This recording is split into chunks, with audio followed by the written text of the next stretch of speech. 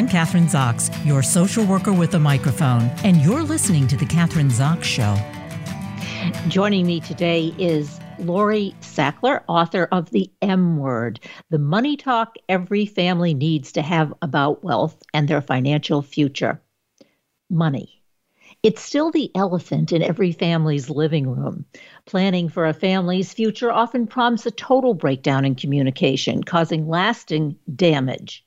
Statistics show most families fail to successfully transfer assets from one generation to the next, resulting in not only a loss of assets, but a loss of family harmony.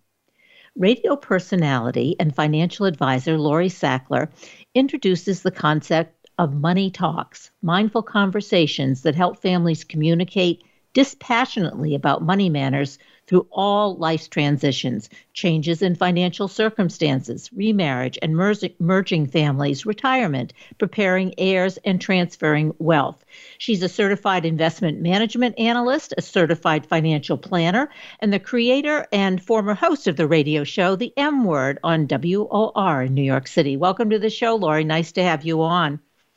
Thank you. It's such a pleasure. It's such a pleasure to be with you today. All right. So we are going to have some mindful conversations about money on the show, right? And find some actionable solutions. And it is a topic, I think, as I said in the beginning, in the intro, it's more difficult somehow for us to talk about money than it is about sex. Not sure why that is. Maybe you can explain that. But it is really a taboo topic in our culture. And you wrote the first book 10 years ago, and now this is a rewrite, an edit. So, we're going to... Yeah, it's a second edition. It's updated, and it's revised for the current environment we're in, post-COVID, where the need for these talks is even greater. So let's start with that. Why is it greater? Why is it greater than 10 years ago? Why do we need to talk about money, and why can't we seem to be able to do it? Well, it's a taboo topic, right? It's still a taboo, and it continues to be an object of threat and control. And there are a lot of reasons for it, but understanding which ones are playing out in your particular family is really, really the most important, because if you don't, as in your introduction, there's a breakdown in family harmony and even a loss of money. The reason why it's so important is the research shows there's a 70% failure rate in transferring wealth across generations. And breakdown in communication and trust is the primary reason, and it can result in a lot of disharmony. And what I find is in most transitions, there is a potential loss of relationships and money because there's not a productive conversation to engage the family members regarding these particular transitions. And because today we have new generations emerging, like the millennials are now the primary force in the workforce, it's time to kind of open that conversation up, because they're not only they're emerging into the workforce and becoming a primary influence in culture, but they're also going to be receiving assets. There's a transition of assets taking place, a huge transition. So in my view, these millennials seem much more savvy. They're much more open to this type of communication. I really want to just get it out to all generations. So there's a lot of cross communication taking place.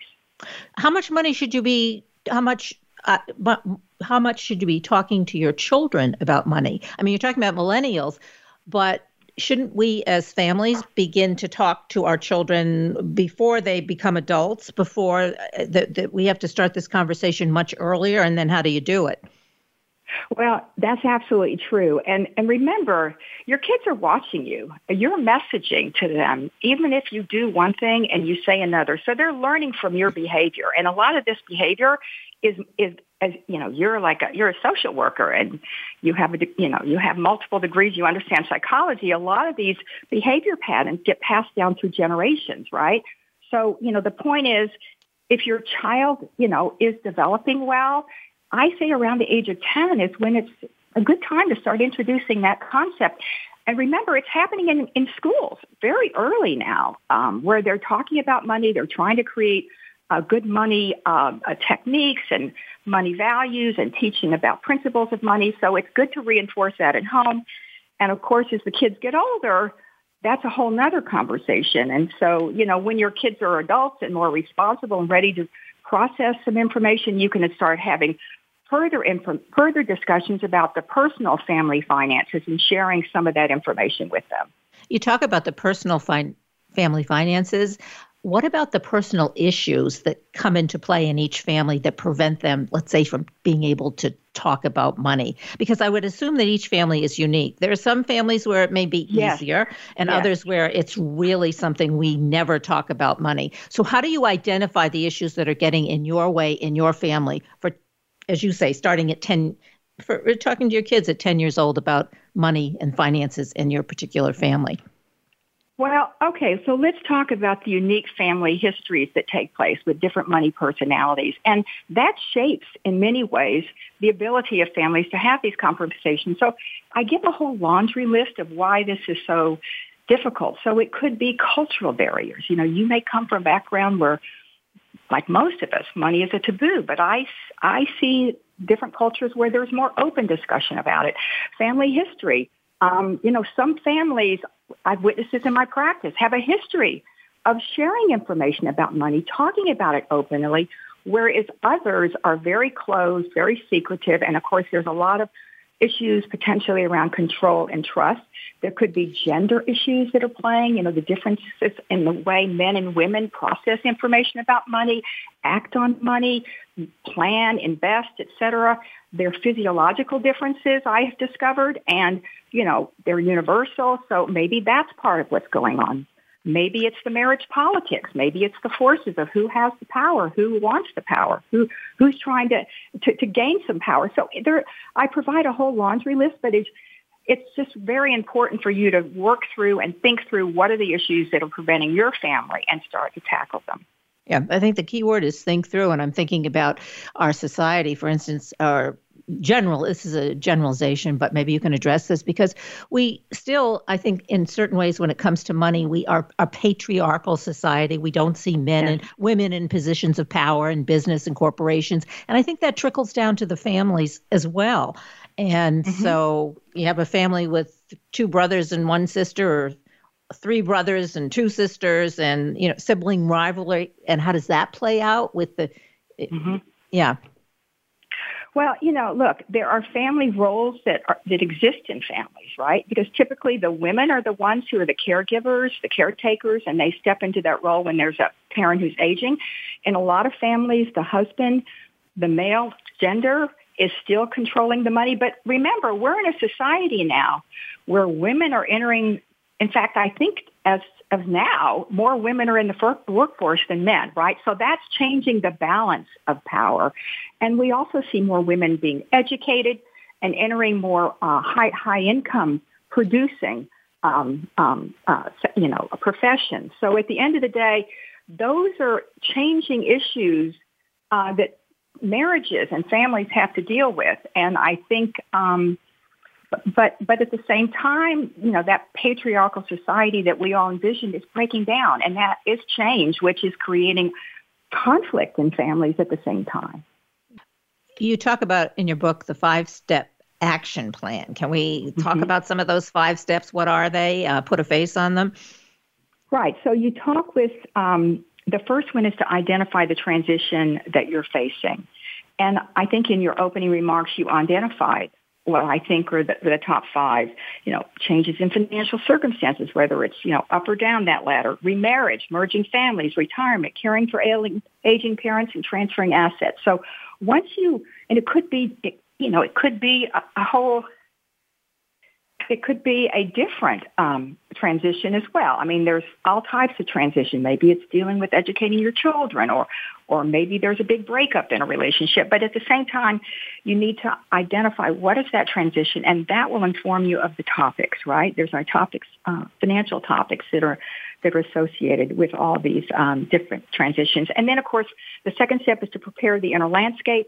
That's trying to figure out what are the factors that are interfering with your family having this conversation and having money talks. Prepare the outer landscape. That's literally how to prepare for the conversation. And I walk you through, the who, what, when, where, why, and how, who needs to be engaged in this conversation, what's the transition, when is the best time, certainly not during a holiday season when everybody's stressed out.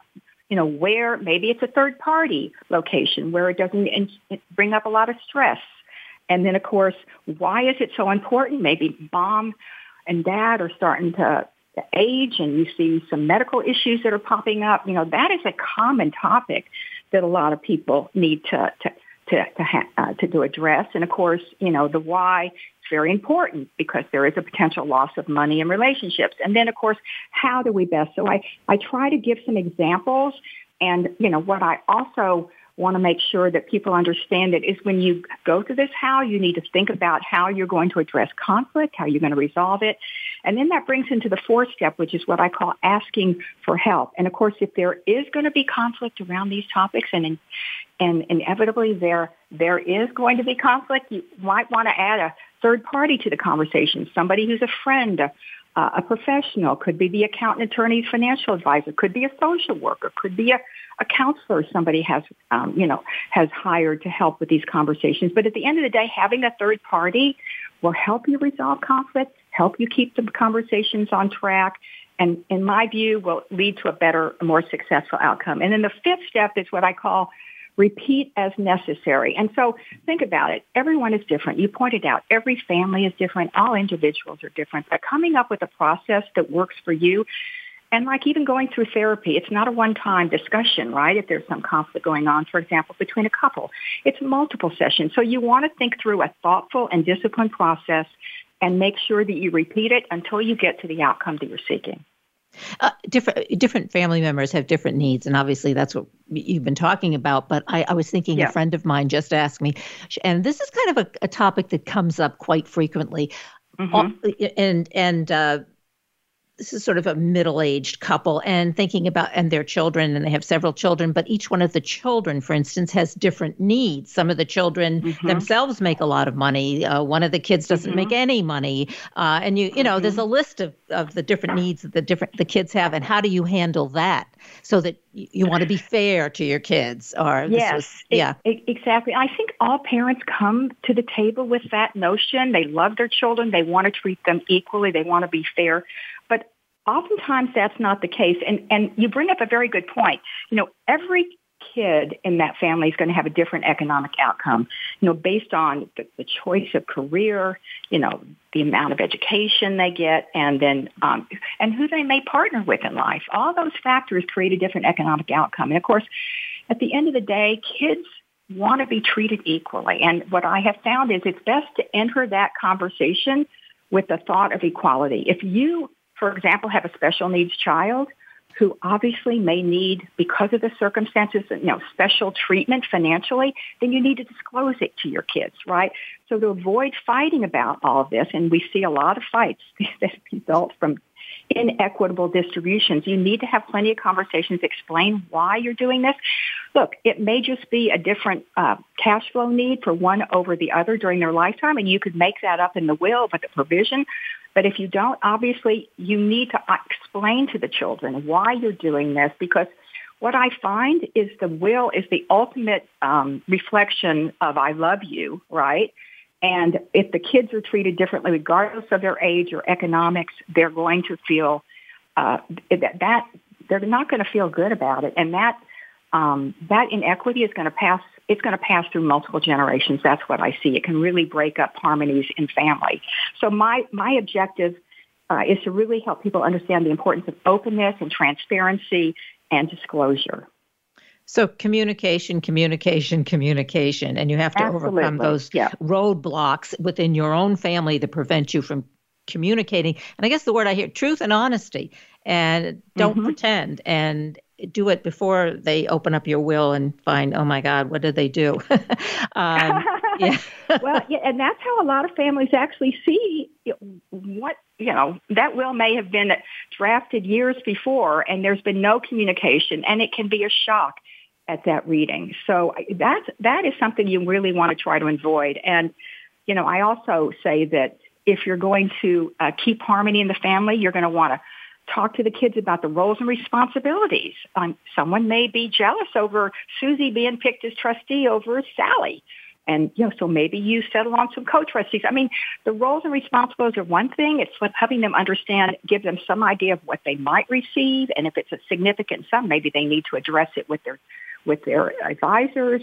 But at the end of the day, there needs to be some dialogue about this, at the very least, where the documents are, what roles people are playing. And of course, if you can help prepare them for those roles, because you will have a better outcome. And if you have plenty of that conversation, and more communication, you will have a more successful outcome. Another example, I'm thinking of families that you may have siblings who don't have children and siblings who do. Yes. So then you've got the third generation of grandchildren. How do you handle that? I mean, giving monies to grandchildren of one of your kids when one of your other kids doesn't even have grandchildren. How do you do that? Well, there are different ways of dealing with that. You can send the money per child rather than, irrespective of grandchildren. You can decide to divide it up across. I mean, there are a lot of ways to divide up this pie. But if someone is going to feel left out because they chose not to have children, or maybe they're not going to get a similar amount, that can create conflict. So you're going to need to talk about that and make sure that you figure out a game plan that will keep the family intact. I think the most important objective is to keep the family harmony and make sure that the next generations don't carry the baggage that you may have left behind. I think this is another big issue. Let's talk about this one, because people are living longer. So you have mom and dad living to be 85, and they still need monies to keep them alive or be taken care of. And each one of the siblings has a different idea about how much they want to spend or the way they want to spend it. So let's talk about that one, because I think that is an issue that's going to get bigger. It's here, but as people live into their 90s, for instance, it's going to be a challenge. Definitely, people are living longer, right? And a lot of concerns is, will I have enough, right? Because of that life expectancy situation. And I always obviously recommend that they speak to an advisor to think through the financial plan on that.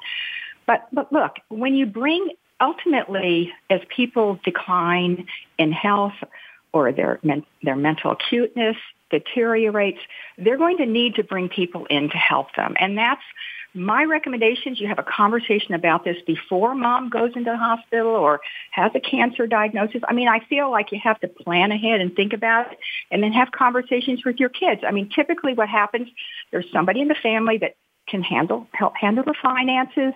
There may be another person who's geographically local who can step in and help on the day-to-day operations and caring for the needs of the parents.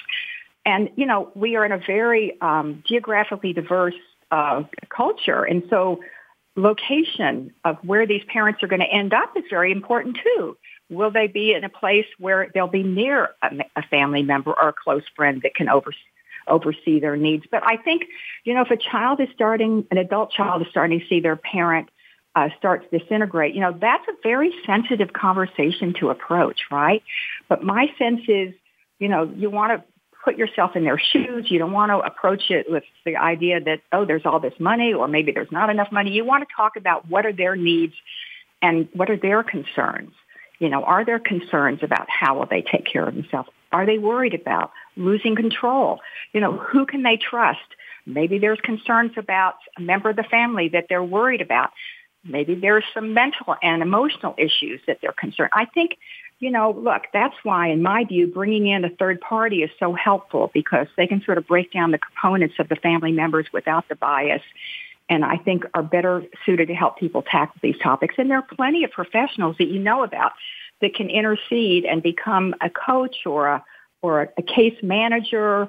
But, yeah, it's complicated, and you definitely want to convey to the parents that it's all about them, not about you. And I think that's the best tone to start the conversation with. Lori, you need to develop a 6-week training program that would just be something automatically somebody can just tap into.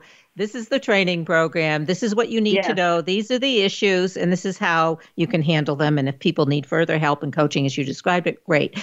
But I think that really is key. One thing I want to just go back to that you sort of touched on is that each one of the siblings who are taking care of, say, the aging parents, I think have to look to themselves and what's the best skill I have to offer. Like you said, if you Yes, I agree. One person may be living next to the parent, another person may not, but they have certain skills that you can do on Zoom, you can do over. I mean, we have all these, access to communication. So everybody has to take a look at their own skill and how they can help, and maybe not try to all hone in on the same issue. I think to me, that's important. Yeah, it's a division of labor, right? Yeah, division of labor, exactly. And who has the best skill set? That would be my approach. Oftentimes family members have favorites, or maybe they've gotten used to, Jimmy being in charge of the finances when, Susie has a degree in finance. She's working for a bank and she's got all that skill. So, but at the end of the day, we all want to bring our rational self to the conversation. And yes, there has to be an agreement. I remember when I wrote my first book, there was a lawyer in Oregon who reached out to me. He's got 5 siblings. The father had passed away. The mother was ailing. And he bought my book.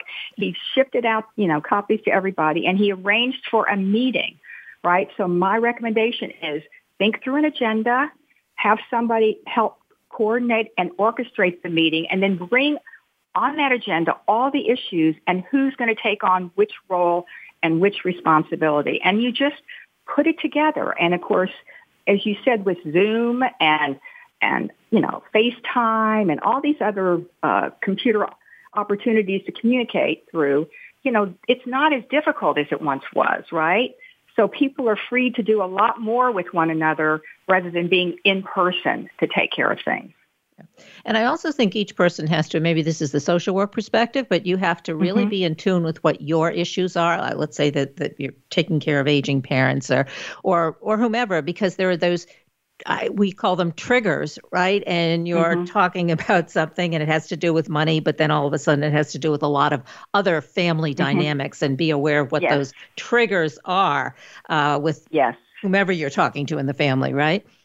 Yeah, that is really a really great point, because there are trigger points with each person. And then one of the examples I offer is you have to walk into that room and understand what those trigger points are. Yeah. So just recently I did a money talk with a client who has an adult daughter who is a lawyer and very competent.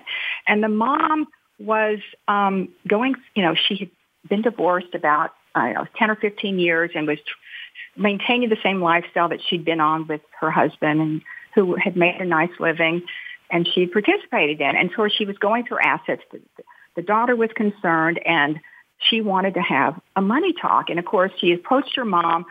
Her mom resisted, but eventually I got her on board. We did this conversation, and I have to tell you, it was a typical conversation, because there was baggage that came up. There were trigger points. Oh, I lent you this money, and you didn't pay me back in full.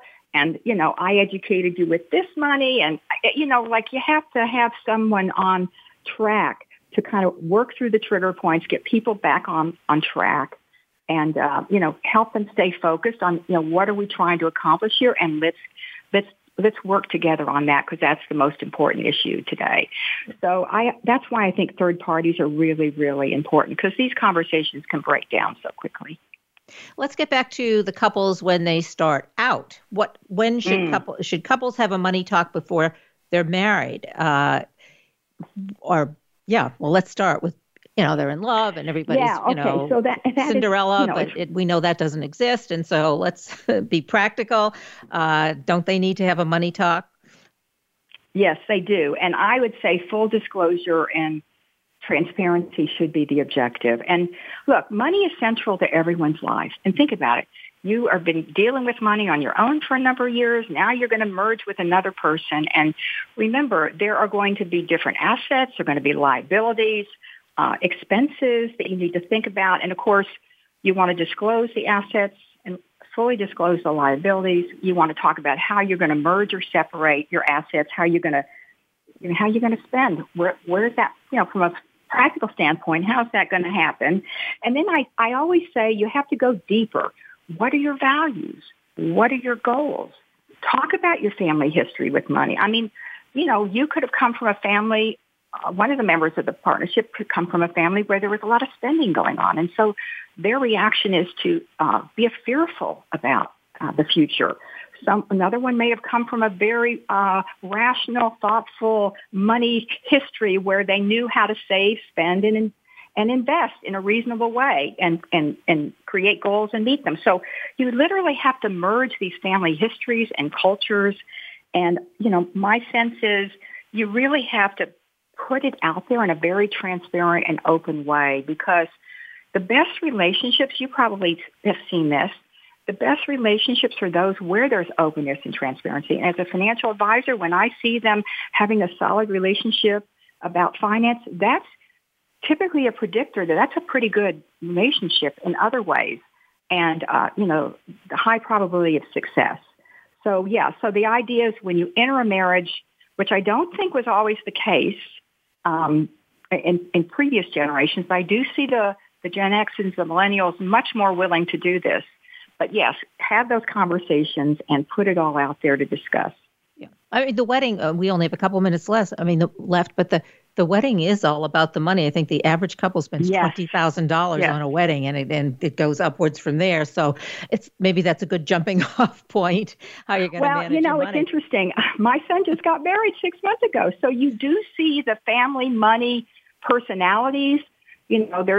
I have a whole section on that. We come with this money personality, how we acquire, how we use it, how we manage it. And of course, weddings are a great example of seeing that. So you get a pretty good sense of where those family members are and how they want to deploy their money and what they value. And, but that's just one of multiple examples that you are obviously going to go through in a marriage, and you're going to have to negotiate how you're going to spend. I hate to interrupt you, but they have your son and daughter-in-law, so they should be pretty good, right? They have the expert in the family. Well, but I want to I want to mention the book because we do have the M Word is the title of the book, and the money talk every family needs to have about wealth and their financial future. And I've been talking to Lori Sackler, and there's so much more to talk about. So, Lori, just give us a website and places that we can go to get more information about the book. So I have a website called themword.com where you can see, a lot of the commentary about the book. You can read about the books. This is one of 3. And it'll have a link to Amazon. You can go to Amazon, Barnes & Noble. You can Google me, Lori Sackler, and learn more about me in multiple ways. So, I just really appreciate being on your show. And you asked such great conversation. It was a great dialogue. Thank you. It was great having you on the show, and we really appreciate it. Thanks. Oh, thanks for having me. I'm Kathryn Zox, your social worker with a microphone, and you've been listening to The Kathryn Zox Show.